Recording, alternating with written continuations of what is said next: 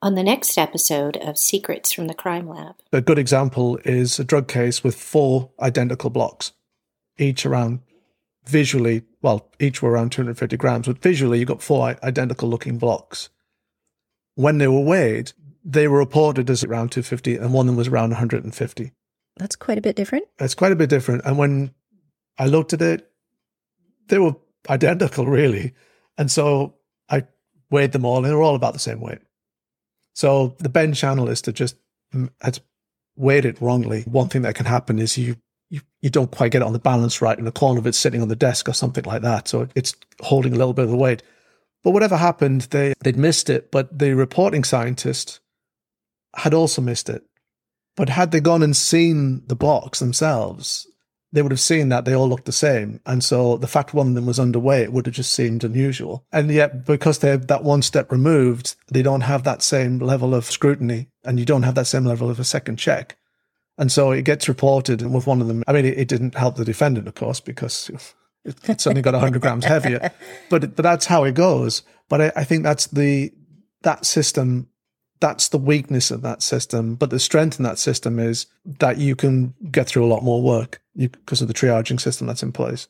But that also points out why the role of the defense expert is so important. Like you said, most of the time you're agreeing with the results, but sometimes you find things.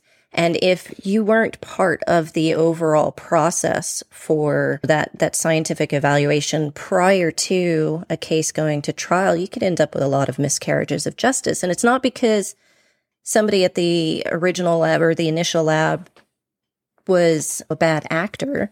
It's just that sometimes things are missed, even if you've got multiple people doing technical and peer review. Before issuing that test report, you need that external pair of eyes that's got a little bit of a different viewpoint. And you can catch things like that. And if you didn't, then in this one case that you just used as an example, it would have been better if you hadn't found an error for the defendant. But a lot of times that's the defense eyeballs are needed to ensure that we're not having a miscarriage of justice. And again, not because people are acting inappropriately, just because we're all human and we make mistakes. Yes, and there's 2 areas really, and I agree with you. I don't think anything's been done in malice in these cases. And in fact, the scientists involved are good at what they do, and they're consistent, and they're knowledgeable, and they're competent. But there are 2 areas. One is the mistake. And so for the other example I gave you, where they ran the vial twice by accident on the machine, and the quality checker missed that as well on the quality check, that the same vial had been run twice, but with 2 separate exhibit numbers. That turned someone who was charged with dealing heroin back into someone who was just using heroin. That's a big difference. It's a huge difference. And he was a known heroin user, and he said, I have heroin, this is heroin. Now, the heroin was a brown powder. The other one was an ounce of fine white powder. And it was glucose, I believe. So visually, from the start, there was no question from my mind that visually these were 2 separate things. One looked like heroin, the other one didn't. And somehow they got both reported as heroin. It was a mistake that had gotten through the system. And so having a separate check is absolutely essential, because until that was done, no one was going to go back and entertain the possibility this was a mistake, because it was just assumed to be correct. And it's not because the people who did the work would have been happy to go back and do it again, because as soon as they found out about it, the first thing they did was essentially apologize and reissue a new report, and acted absolutely in accordance in how an expert should react.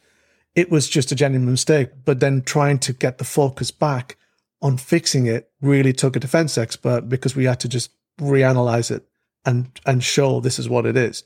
You need that sort of level of push, if you like, just to put the spotlight back on it. Now, the second one is the more common one. If you'd like to hear the full conversation with Dr. David Schudel, make sure you're subscribed to Secrets from the Crime Lab, available on Apple Podcasts, Spotify, Google Podcasts, or visit secretsfromthecrimelab.com.